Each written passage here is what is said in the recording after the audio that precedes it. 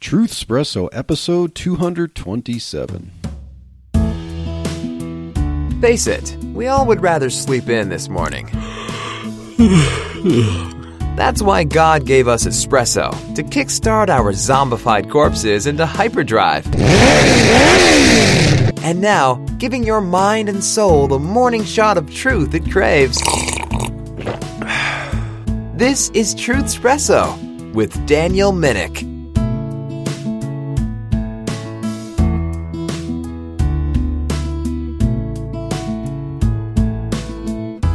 Hey there, friend, family, foe, and lurker alike. This is your host, Daniel Minnick. Welcome to Truth Espresso, and I have here with me also my sweet, beautiful wife and co-host, Chelsea. And we are continuing our series on revivals. The recent Asbury revival, as they're called, has caused us to reflect on just what is a revival and then to study revivals throughout American history to kind of get an idea of what has revivals looked like in the past, how have they possibly changed over time, how have they been characterized by the centuries, and then we can, from past knowledge, evaluate what revivals going on today look like in comparison and try to see, can we see the good or maybe not so good, both in history and today. So, sweetheart, thank you for doing this with me.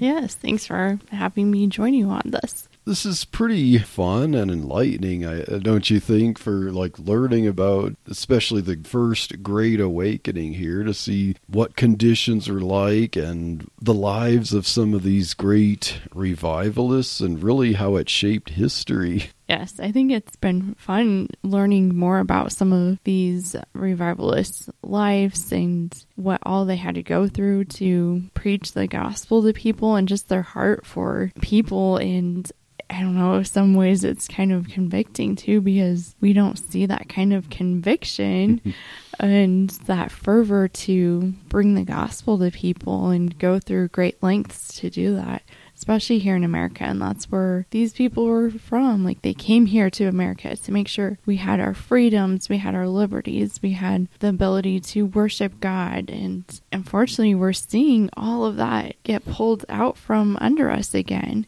And we need a revival. Oh, yes. It starts with us, individually having the Holy Spirit work in us to stir that fervor inside of us again.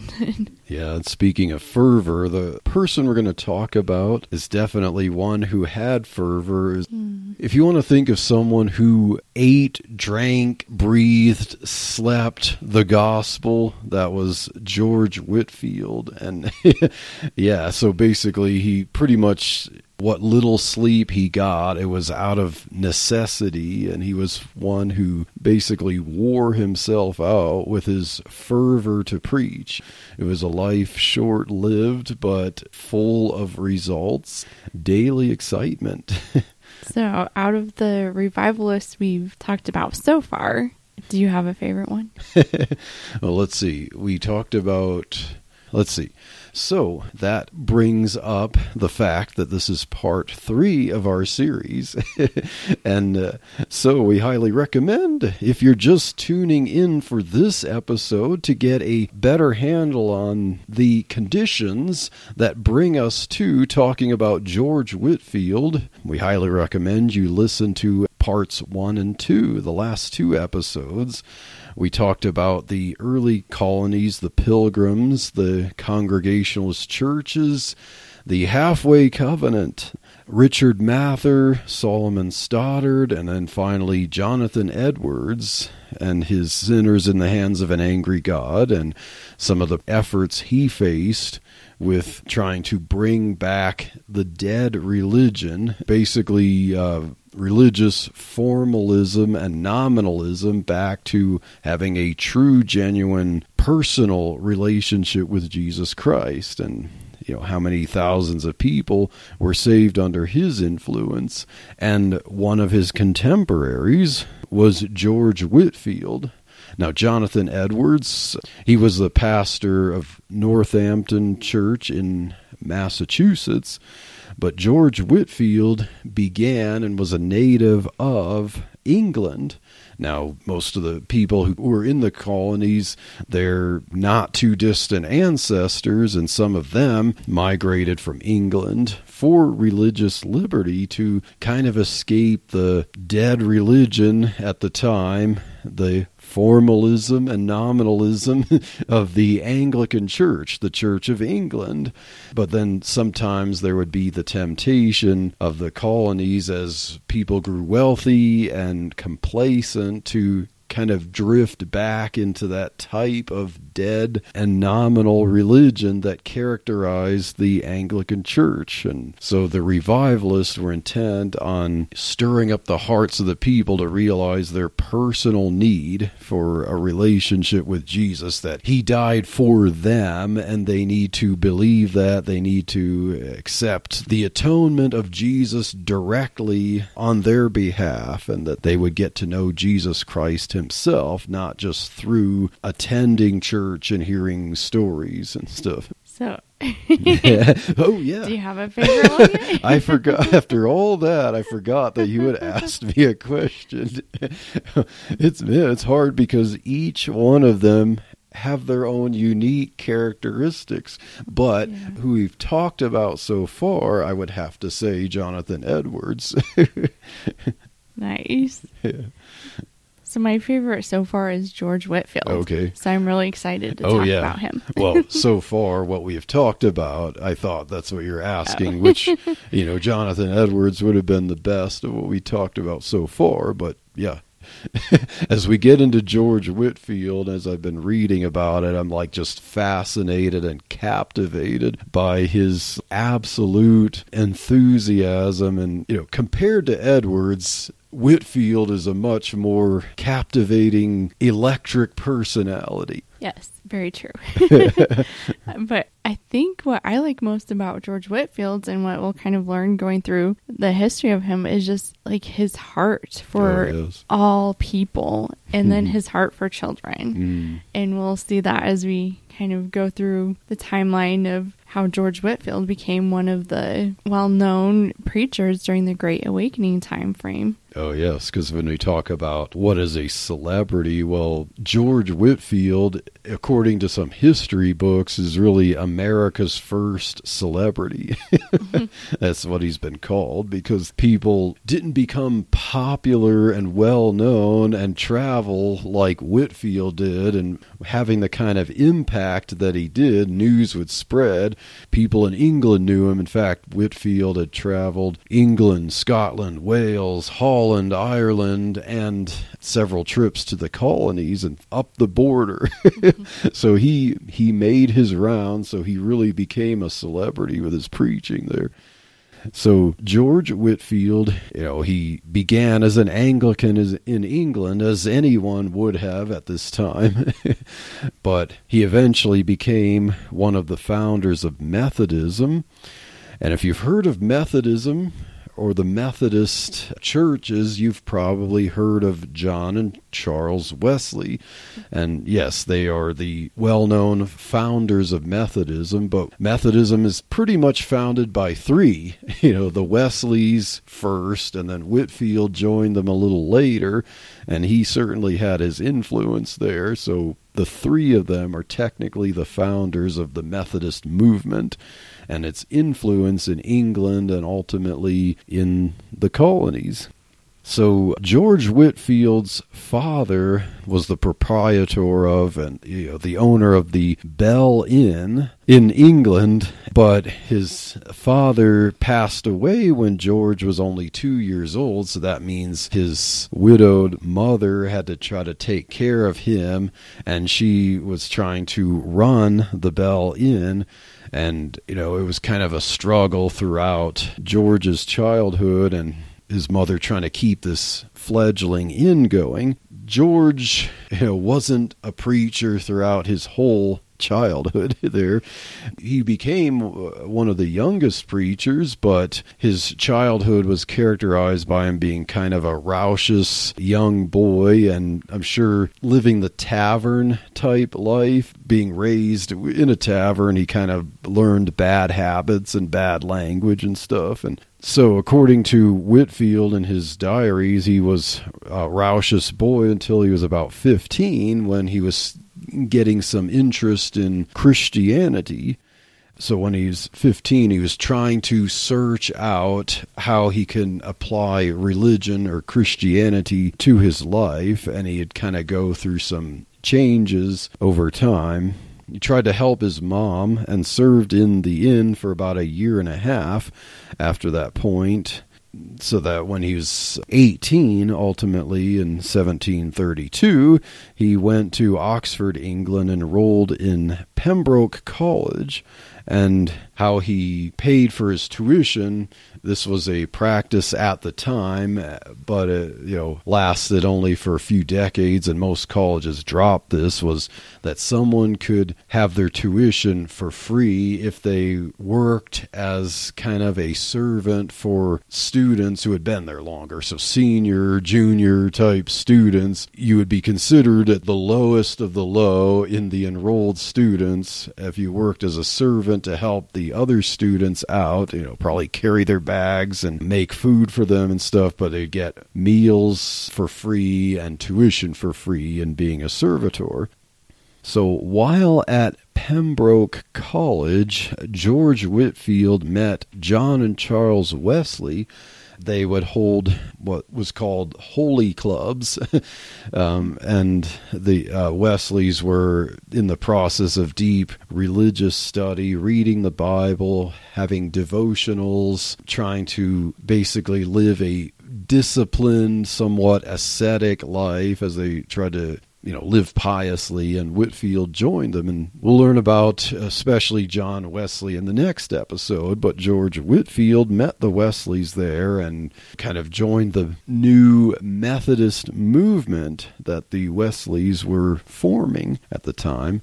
And so he became kind of a high member in that club that included a few dozen other people as it grew. And then the Wesleys eventually decided to move to Georgia, the colony of Georgia in the Americas there, and start a church called Christ Church in Georgia there. So when the Wesleys moved, Whitefield kind of took over the Methodist movement in England.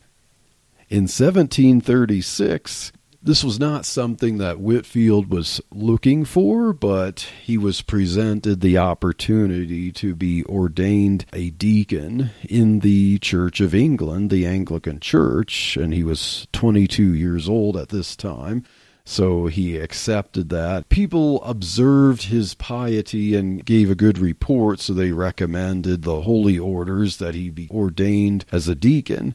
And then as he officially entered his office there, he preached his first sermon, and he preached the gospel as he understood it at that time.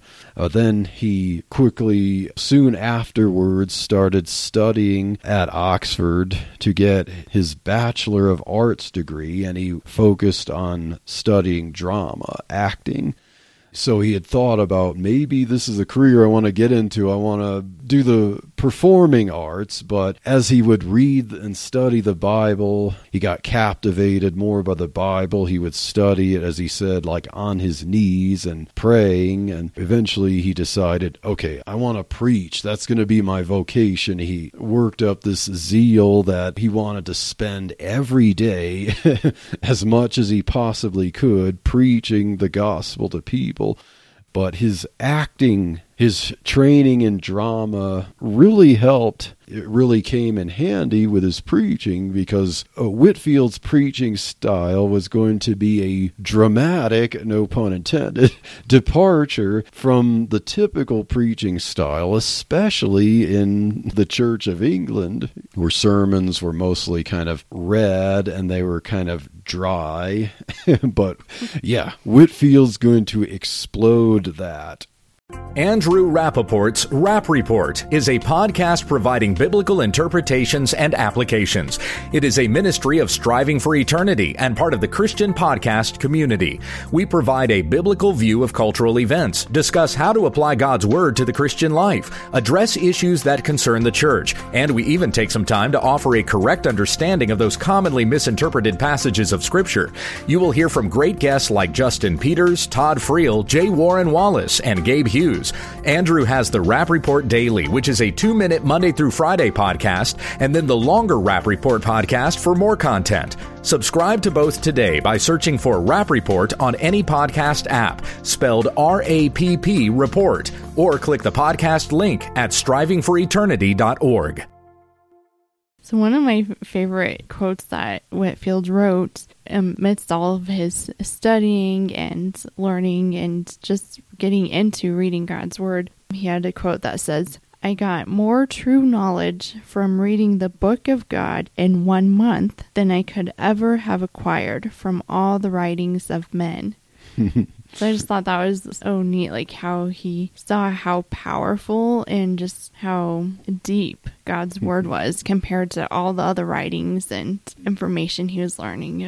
That's pretty cool, because it's not like he was just some hillbilly who only read the Bible. He went to college, and I didn't mention that before he went to college, he went to like a grammar school, so he had studied grammar. And then in college, of course, he's studying the arts, so he read a lot of literature there, too, in college. And so he read a lot of books. But, yes, reading the Bible for 1 month, he gets more out of that than anything else he could possibly read in a lifetime. That speaks to how powerful the Bible is, and as we see with Whitefield, reading the Bible really spurred him to become an incredible preacher and celebrity, and it wasn't that he was seeking to be regarded as a celebrity, it was just his passion for preaching. He started preaching in England, and he preached to crowds in outdoor venues. And at first, he was trying to go to churches and preach because he was ordained as a deacon. But the stuffy Church of England at this time didn't appreciate his dramatic, passionate, gospel-centric style of preaching. They didn't believe that that was proper and fit for church. He was a liberal rebel, if you want to consider it like that, according to the culture of this time. One thing that was kind of noticeable about George Whitefield's physical appearance is that he had I'm trying to remember what the medical condition is for cross-eyedness. Starts with an S, but I didn't write it down. But he became well known also for that, and some people would make fun of him for that, as we'll see in some of the stories of how people would mock him. But I think probably his cross-eyedness, when he'd preach passionately, would add to his charm. If I could just picture him with some of the pictures showing him, like picture him dramatizing and projecting and being ecstatic and emotional while his eyes are look like that. I think it just makes him even more adorable. Okay, the medical term for cross-eyed is strabismus. Oh, that's what it was, yes. Because I read it before, but I didn't write it down. So what Whitefield also added to his preaching, as I said, his drama helped out, so he'd often act out narrations of characters in his sermons. And I looked at some of his sermons there. One of them, he would narrate Abraham and Isaac, Abraham with the command to offer up his son Isaac, and another one was Satan tempting Jesus. So possibly Whitefield's preaching tactics led to a few 10 churches, and some preachers will have like, okay, it's not just let's walk through the text of Scripture and make polemic points about it. I mean, Jonathan Edwards was kind of like that. I mean, the way he would preach, it was a polemic message. But Whitefield's tactics of dramatizing, narrating, bringing stories in as illustrations influenced modern sermons that we have today. If you think of the whole like 3 points in a poem type of of thing, or people bringing in, like, you have a text from the Bible and then they bring in a story about a hero in World War II or something to illustrate the point. That probably came from Whitfield's adding drama to his sermons and illustrating his sermons. So in 1738, George Whitefield started his periodic travels to the Americas, the colonies, and he would usually travel there and often preach up the coast, starting in Georgia, go north. So in 1738, he went to John Wesley's Christ Church in Savannah, Georgia, and he desired to start an orphanage there. Yeah, this is my favorite. Like, one of my favorite things about George Whitefield was that he had the heart for these orphans and saw that they needed to be cared for. They needed a safe place, a warm place, and food, and just basic needs met. And he was like, all right, let's set this up, and started the first orphanage there. And this orphanage was primarily focused on black children, African American children. So yeah, the efforts of Whitefield was to take care of orphaned African American children. He, unlike a lot of complacent colonialists and people in England, Whitefield cared for all types of people. Everything that he did out of charity and in his preaching was to bring the gospel to people. He believed in preaching the gospel freely to all peoples without discrimination. And that's one of the marks of a true revivalist. So then, after spending about a year there in Savannah, Georgia, with his efforts to start an orphanage with the help of the Wesleys, he went back to England the next year, 1739, to try to fundraise. They didn't have a GoFundMe or a, what's the other one? Give, Send, Go. Yeah, they didn't have a Give, Send, Go at this time, so he had to travel around and try to ask for funds. Hey, I'm trying to start an orphanage in Savannah, Georgia. Can we raise some money and I'll bring it there to help pay for the construction? So the next year, 1740, Bethesda Orphanage was built in Savannah, Georgia, with the help of the fundraising that Whitefield did in England and also in the colonies. Whitefield was not someone who was a stickler for any particular Christian denomination. In his preaching, he would say things like, who's in hell? Like, are there Presbyterians in hell? Are there Anglicans in hell? Are there Baptists and Methodists in hell? And people would say, like, yeah. He'd say the same thing about heaven. You know, are there only these people in heaven? No. Like, well, who's in heaven? Those who are Christians, those who believe in the gospel of Jesus Christ. And he was someone who could work with anyone who shared the same gospel. And one group who did were the Moravians. Moravians were similar to Methodists, at least, you know, they're kind of unusual in this way because the non-denominational Methodist, gospel-centric, was kind of unusual at this time, and the Moravians were kind of like the Methodists, that they could work with other people, but there were some doctrinal disagreements that ended up causing some problems with Whitefield's partnership there, but they kind of ended up departing in peace, and the Moravians, you know, after Whitefield had to kind of leave, not being able to finish it under his watch, the Moravians ended up finishing the orphanage, and they named it the Whitefield House. So this, we're talking about an orphanage for black children in Pennsylvania. So Whitefield started 2 orphanages, basically, one in Georgia, one in Pennsylvania. So you have the Bethesda Orphanage in Georgia and the Whitefield House in Pennsylvania.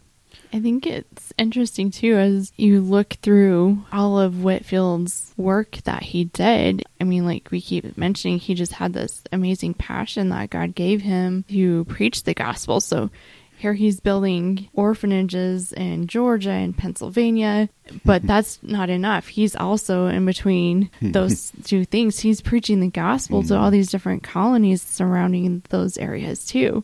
So, like you said, he was like going nonstop. Oh, yeah. Just about every day, except sometimes where he became ill and had to be attended with a doctor in a hospital and stuff. Any opportunity he had, he was traveling and preaching several times a day and getting just enough sleep to get by. This next point is kind of cool that you're going to talk about too, is just this amazing voice that God gave him. So when we talked about Edwards, Jonathan Edwards, in the last episode, the way Edwards would preach, it was more like a professor lecturing. So Edwards was kind of soft-spoken, passionate, but just kind of a teacher-type voice. Whitfield's preaching was loud and dynamic, but passionate. Whitfield didn't just shout in anger, he preached boldly, and some people would say like he trembled sometimes when he preached because he was so into it, so emotional, so passionate. Whitfield himself, as he preached, would sometimes weep while he was preaching. And as I was reading, like, people would talk about just how incredibly dramatic he was, that he could say the word Mesopotamia in such a way that people would just break down weeping. Like, that's just how incredibly gifted and dramatic and powerful his voice was. I read someone said, an actor who said something like, what I would give to be able to say, oh, like Whitfield. So Whitfield's preaching, loud and dynamic, but passionate, very emotional, and he preached indiscriminately both to the colonialists and to black slaves, as we said, to everyone, inviting everyone to accept the gospel and be changed. So this was kind of unusual because there would be some, especially the stuffier preachers, who were in the dead religion where it's like, we have our churches, the slaves at this time, they had to sit kind of in the corner and they partake secondarily of the faith, but we have our religion and we're the holy colonialists or something.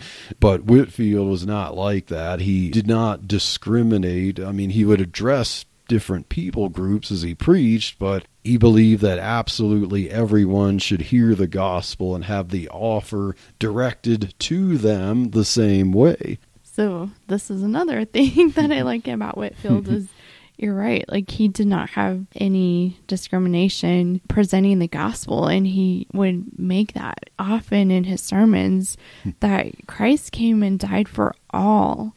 And I know one of his sermons, he even brought up one of my favorite Bible verses here, Galatians 3:28. So it says, there is neither Jew nor Greek, there is neither bond nor free, there is neither male nor female, for ye are all one in Christ Jesus.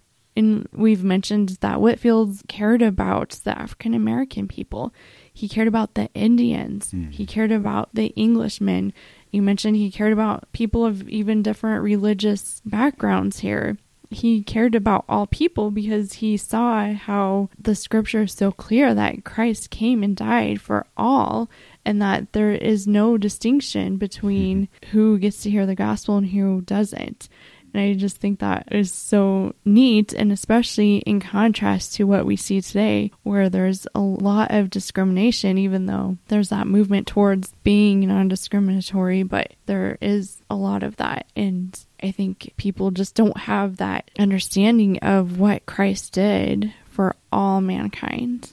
Whitfield, in some ways, pioneered this kind of non-discriminatory fellowship of Christianity. And we'll see that there is even an African-American convert who became a missionary. So we mentioned about Whitfield's voice. So God blessed him with a powerful voice, augmented by his study in acting, to handle the ever-increasing crowd sizes, because as he would travel and preach, his notoriety increased and people would gather to hear him. More and more people would gather, like, out of curiosity. Also, there'd even be critics who would come to hear him, and the sizes would increase more and more. So in 1742, after he was working with the orphanages, he returned to England and he preached to crowds there. one over 10,000, and it's been estimated that there was one crowd size that was about 20,000. So that's an amazing, when we don't have microphones, that he could preach to that many people in one instance. He had a very unique, thunderous, booming, dramatic voice. And to think having a crowd that size and with the power of the persuasion of his dramatic voice, as people describe, he could have whole crowds just weeping. Even people like just falling prostrate on the ground, weeping uncontrollably. Like God just blessed him with not only the voice to preach, but the way to just make the word of God so alive that it's like a dagger into your heart. But not everyone admired Whitefield. You have your friends, you have your converts, but you also have the people who try to stop you, who can't stand it. And, of course, some of the churches there didn't like Whitefield, and some of the rogues, and criminals didn't like him. Now, most churches, they didn't believe his style of preaching and his gospel application was proper for churches, so most churches closed their doors to him, which is what forced him to be an outdoor evangelist.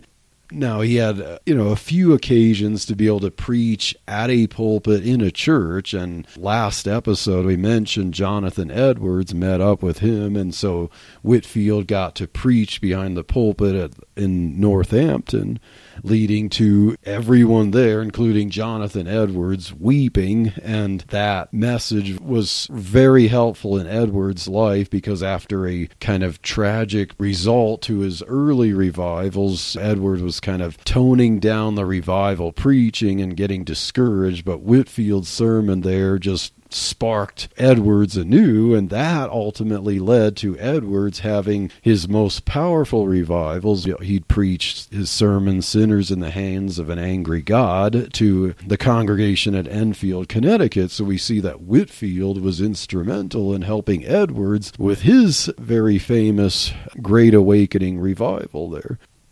Now, Whitefield would often face mobs of people who wanted to harm or kill him. If you picture someone at a theater and getting booed and people throwing rotten fruit at him, maybe that came from Whitefield, but it was probably still common practice at this time, and it probably wasn't invented in this case, but some people would throw rotten fruit or, as I read, either dead cats or pieces of a dead cat or something like that. Like they're trying to throw stuff at him that would make him leave. One time, a Navy lieutenant, I think this was on a voyage, one of his trips, because he made like 7 trips to the colonies, and think, this isn't flying Southwest Airlines. This was a long voyage by boat across the Atlantic, and think of how people would get sick, get scurvy and stuff like that. This wasn't very pleasant, but Whitefield's enthusiasm to preach in England and up the colonies led him to do this about 7 times. And one time, a Navy lieutenant was angry at him and tried to kill him while he was sleeping. One time when Whitefield was in Dublin, Ireland, he was stoned nearly to death, almost like the Apostle Paul, but that didn't stop Whitefield. It didn't discourage him. If I remember, he wrote, I had the privilege of basically getting stoned nearly to death, and, it's kind of like, hey, this is evidence I'm doing the right thing, you can't put Whitefield down here. How is your flame of truth, Christian? Is it burning bright? Hi, I'm Rebecca Berschwinger, creator and host of One Little Candle, a weekly podcast dedicated to encouraging, empowering, and equipping believers to be the light that God has called us to be, so that we may pass down undefiled the truth of God's infallible word to the next generation. So join me and light your own little corner of the world. You can listen to One Little Candle on all major podcast platforms or at ChristianPodcastCommunity.org. In 1745, Whitefield returned to the colonies to focus once again on his orphanage work, and he also became friends with the great Benjamin Franklin. Now, Whitefield had, as he made an emphasis, he preached the gospel pretty much to everyone he met, and Franklin would note and he would write about how Whitefield would constantly try to convert him, as he called it. He'd preach the gospel to him, and Franklin would jovially resist it, because Franklin was like a deist of some sort, maybe an Aristotelian theist. So Franklin believed that God existed, but he rejected the orthodoxies of the Bible.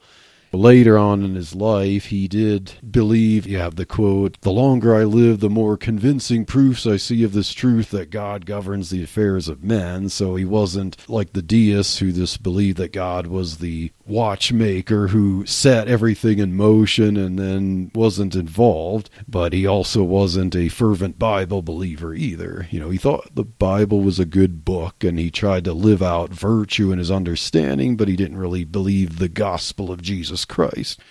But Whitefield and Benjamin Franklin maintained years of, an interesting but close friendship.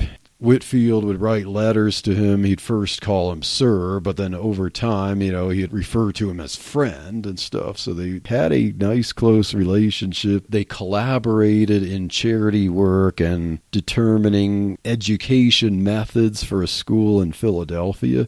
I read that one time Franklin was hearing Whitefield preach a sermon about charity, and then Franklin wrote about how at first he thought, all right, I'm going to give a few coppers, and then, okay, I'll give some silver as the sermon's going, and then toward the end of it, it's kind of like, okay, I'm just going to give everything I have on my person right now, like that.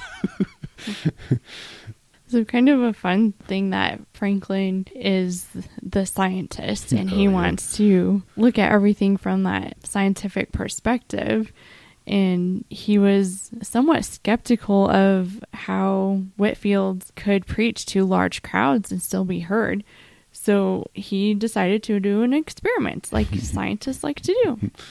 So he went to a place when Whitefield was preaching out in the fields, and he went as far away as he could where he could barely hear him, and he measured a semicircle, and then he estimated that. And if there were about one person per 2 square feet, then about 30,000 people could gather and be able to hear Whitefield. And he was like, wow, this is actually true, and I could prove it with this semi-scientific method here. So it was kind of cool that he's like skeptical and thought, okay, I'm going to disprove that this can happen. And then he goes and it's like, wait, his largest crowd was about 20,000, and this just proves that he could reach at least 30,000. Like, yeah, like technically he could. So you'd hear the reports about like 10,000 people, 20,000 people. Yeah, I'm not sure about that. So while one sermon, it's like, well, everyone's there listening and weeping as usual. Franklin's scientific mode, like, let me pace out here and measure, and then but there's like, wow, it is true.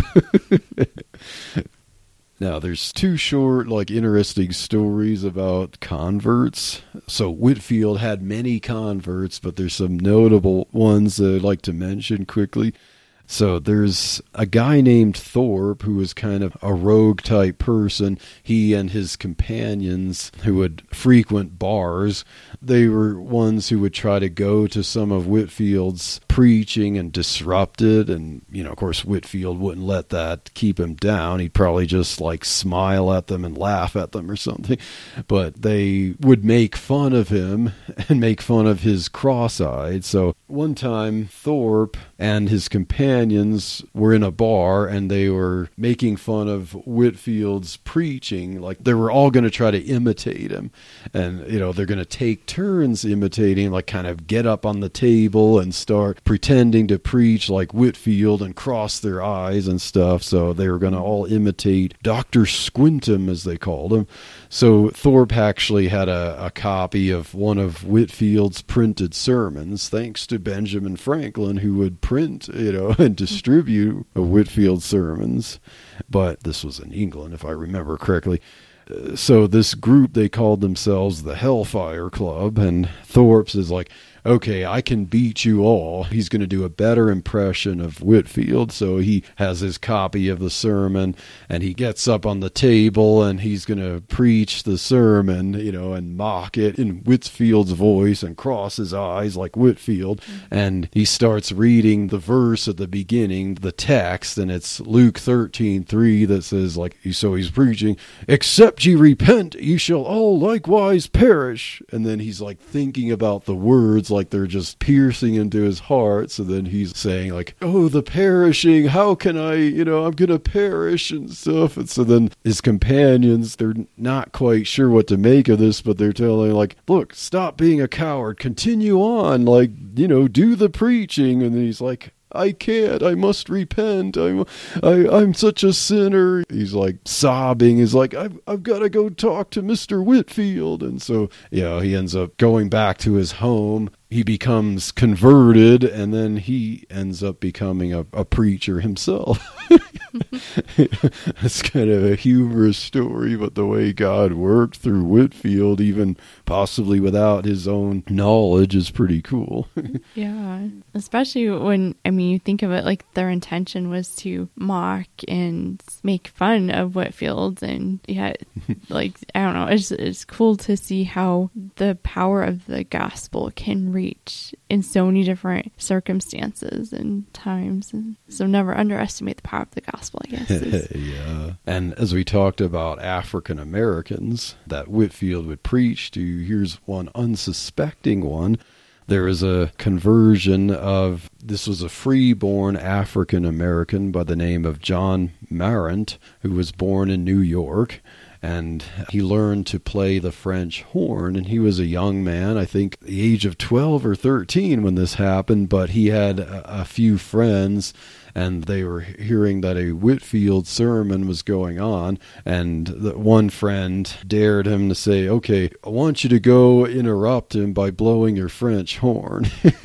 And so he had his horn on his shoulder, so he went in there, and then just as he was starting to take his horn off of his shoulder to start to blow it, Whitfield was beginning his sermon, and with his opening text from the book of Amos, he kind of he just happened to, because he would do that with people. He'd probably point at people, like an actor would look at people, and he happened to point at John Marrant there and shout the verse, "Prepare to meet thy God, O Israel." And then when he said that kind of shocked John Marrant. He fell on his back, and he was unconscious basically for a half hour. People had to get out the smelling salts, but he recalls basically he felt like Satan's attacks going on at the time, I have to, repent and stuff. But eventually Whitfield, as everyone left and he was still having to be revived there, Whitfield actually came up to him afterwards and said something like, "I see that Jesus Christ got you." But that experience ended up, converting him, and then he became a Methodist preacher. He preached to Cherokee Indians, and ultimately he ended up moving up to Nova Scotia and preached up there too. So yeah, that was another cool thing about Whitfield. Hi, I'm Sharon Wilharm, host of All God's Women podcast and internationally syndicated radio show. I'd love to invite you to join me as we bring to life the stories of women in the Bible and discover their relevance for our lives today. Listen at allgodswomen.com, your favorite podcast platform, or at christianpodcastcommunity.org. I have some quotes from Whitfield. As you listen to these quotes, you can see the passion and the heart that Whitefield had as he preached the gospel indiscriminately to colonialists and African Americans alike. One quote, he's in his preaching, he says, "Come, poor, lost, undone sinner, come just as you are to Christ." So another one of his quotes that's really powerful is, "Other men may preach the gospel better than I, but no man can preach a better gospel." Yeah. Yeah, so cool. "How sweet is rest after fatigue. How sweet will heaven be when our journey is ended." And the next one is, "Works. A man get to heaven by works? I would as soon think of climbing to the moon on a rope of sand." In other words, it can't be done. Yeah. And then, "Though you have sinned much, that is no reason why you should despair, but only why you should love much, having so much forgiven." Oh, I like that one. Yeah. Yes, very powerful words that he would say, and you can just see his passion and love for people and just sharing what Christ has done. Yeah. I read his sermon of justification by Christ, and the end of it I think is very powerful. He says, "And can any poor, truly convicted sinner after this despair of mercy? What? Can they see their Savior hanging on a tree with arms stretched out ready to embrace them, and yet on their truly believing on him doubt of finding acceptance with him? No, away with all such dishonorable, desponding thoughts. Look on his hands, bored with pins of iron. Look on his side, pierced with a cruel spear, to let loose the sluices of his blood, and open a fountain for sin and for all uncleanness. And then despair of mercy if you can. No, only believe in him. And then, though you have crucified him afresh, yet will he abundantly pardon you. Though your sins be as scarlet, yet shall they be as wool. Though deeper than crimson, yet shall they be whiter than snow." So near the end of Whitefield's life, he was known famously for saying, "I would rather wear out than rust out." And in 1770, which was only 6 years before the American Revolution, he passed away at the age of 55. And he was friends with Jonathan Wesley, although they had some disagreements over how salvation is enacted by God and stuff, but they both preached the gospel, and he requested that John Wesley preach his funeral service, which Wesley in fact did, and Wesley outlived him to be in his 80s. Yeah, Whitefield was pretty young. He just wore himself out from all of his passion of going around and preaching the gospel, and not to mention all the scares he had in his life too, being stoned almost to death. Yeah. Yikes. So now we'll end our discussion of Whitefield to talk about some of the controversy, because today there's the idea of tearing down monuments of important historical figures. So yes, at this time we're talking about, a little over 100 years in the colonies before the Emancipation Proclamation.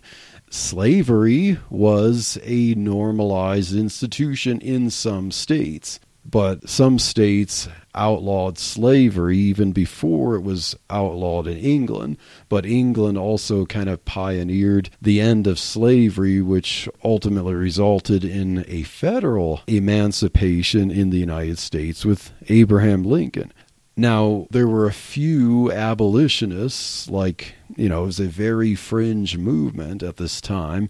And as we'll see, the Wesleys in the next episode, they happened to be among the few abolitionists. Whitefield was not an abolitionist.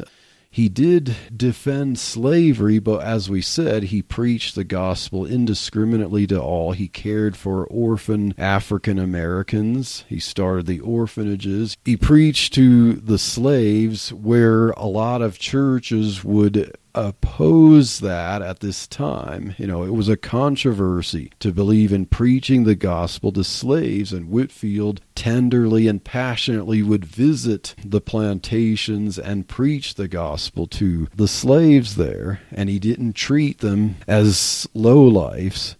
He also wrote vehemently against mistreating slaves as he observed some people treat them poorly, and he was outraged by that.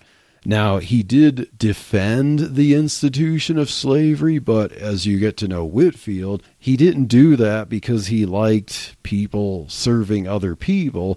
He, especially in Georgia, as slavery was being outlawed or removed, he kind of didn't want that to happen because he thought that would mean that African Americans would not be living in kind of his base there of Savannah, Georgia, and his orphanages and the Christ Church there, and of preaching to African Americans. So the primary reason he defended slavery was because he wanted people to preach to. He thought that this would be the only way that they would actually hear the gospel. So, yes, he wasn't faultless this way, but he was a lot better than many of the Christians at this time.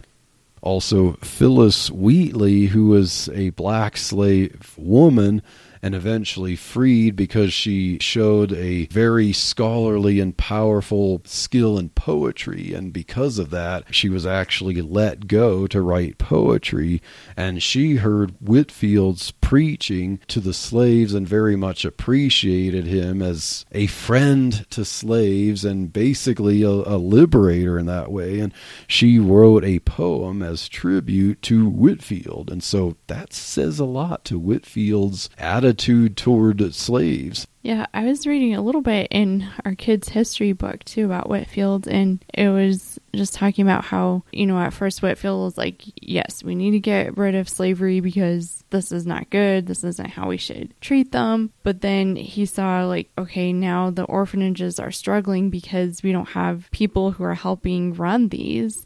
And so then he's like, okay, wait, maybe slaves are a good thing to have so we can keep the orphanage up and running as well. And like you pointed out, Whitefield just looked at slaves differently, and he treated them differently. He treated them as humans, people that were still valued in the eyes of God. And so I think a lot of times we just have one very slim view of slavery. And there's a lot of different ways that people would treat slaves at that time. Even in the Bible, you see that there were slaves or servants in the Bible. And so Jesus is telling them how to treat your slaves, how to treat your masters, and how to be respectful of one another. And it's not this power over someone else. It's about working together and helping each other. Because Christianity and the truths of the Bible would ultimately result in Christian movements of abolition, including William Wilberforce, who he was motivated by some of the preaching of Whitefield in that regard, and of Wesley. And so William Wilberforce, who was a force for abolition, got some of that from Whitefield and Wesley, and, as he would become friends with John Newton. So the last little historical part of George Whitefield before we get to how he died, so recently, on July 2nd of the year 2020, there was a monument at the University of Pennsylvania in George Whitefield's memory that it sounded like it was a small group of people or just one person. I couldn't quite tell from the article, but they put this monument there to just recognize what Whitefield did in the world of Christianity, like being a great preacher and bringing all these people to Christ, his work with the orphanages, and just his care for people. And that's why they wanted this monument here. Well, when historians were like, oh, wait a minute, he was for slavery in Georgia, so we can't have this. That monument is showing institutional racism and white supremacy, so we need to tear it down. So on July 2nd of 2020, they tore down the George Whitefield monument there.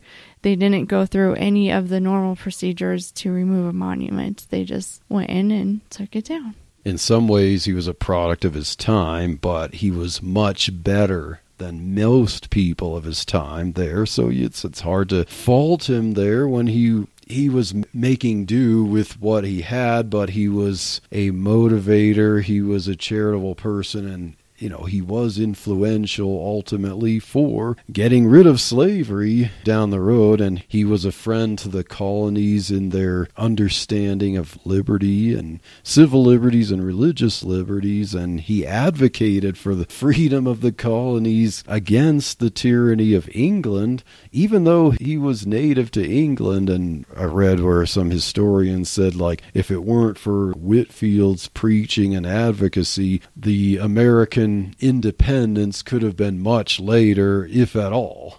And so, yes, we have a lot in debt to Whitefield for our American identity and liberty. So Whitefield should be given his credit where the credit is due, and his revivalism certainly led to the Christian heritage that we had in the First Great Awakening, and ultimately to Christian ideas of liberty and charity. We hope that this episode was interesting to you, informative, and helps to understand some of the great revivalism under George Whitefield and his influence. And we hope that this will also encourage you to stay tuned for the next episode, as we will continue our series on revivals in the First Great Awakening, and we'll talk about John Wesley. And so God bless. Thank you for waking up with Truthspresso. Good morning, and God bless your day. Hey friends, Daniel Minnick here again. If you liked waking up to this episode of Truthspresso, I would really appreciate it if you would rate it on Apple Podcasts, Stitcher, or whatever application you use to listen to Truthspresso.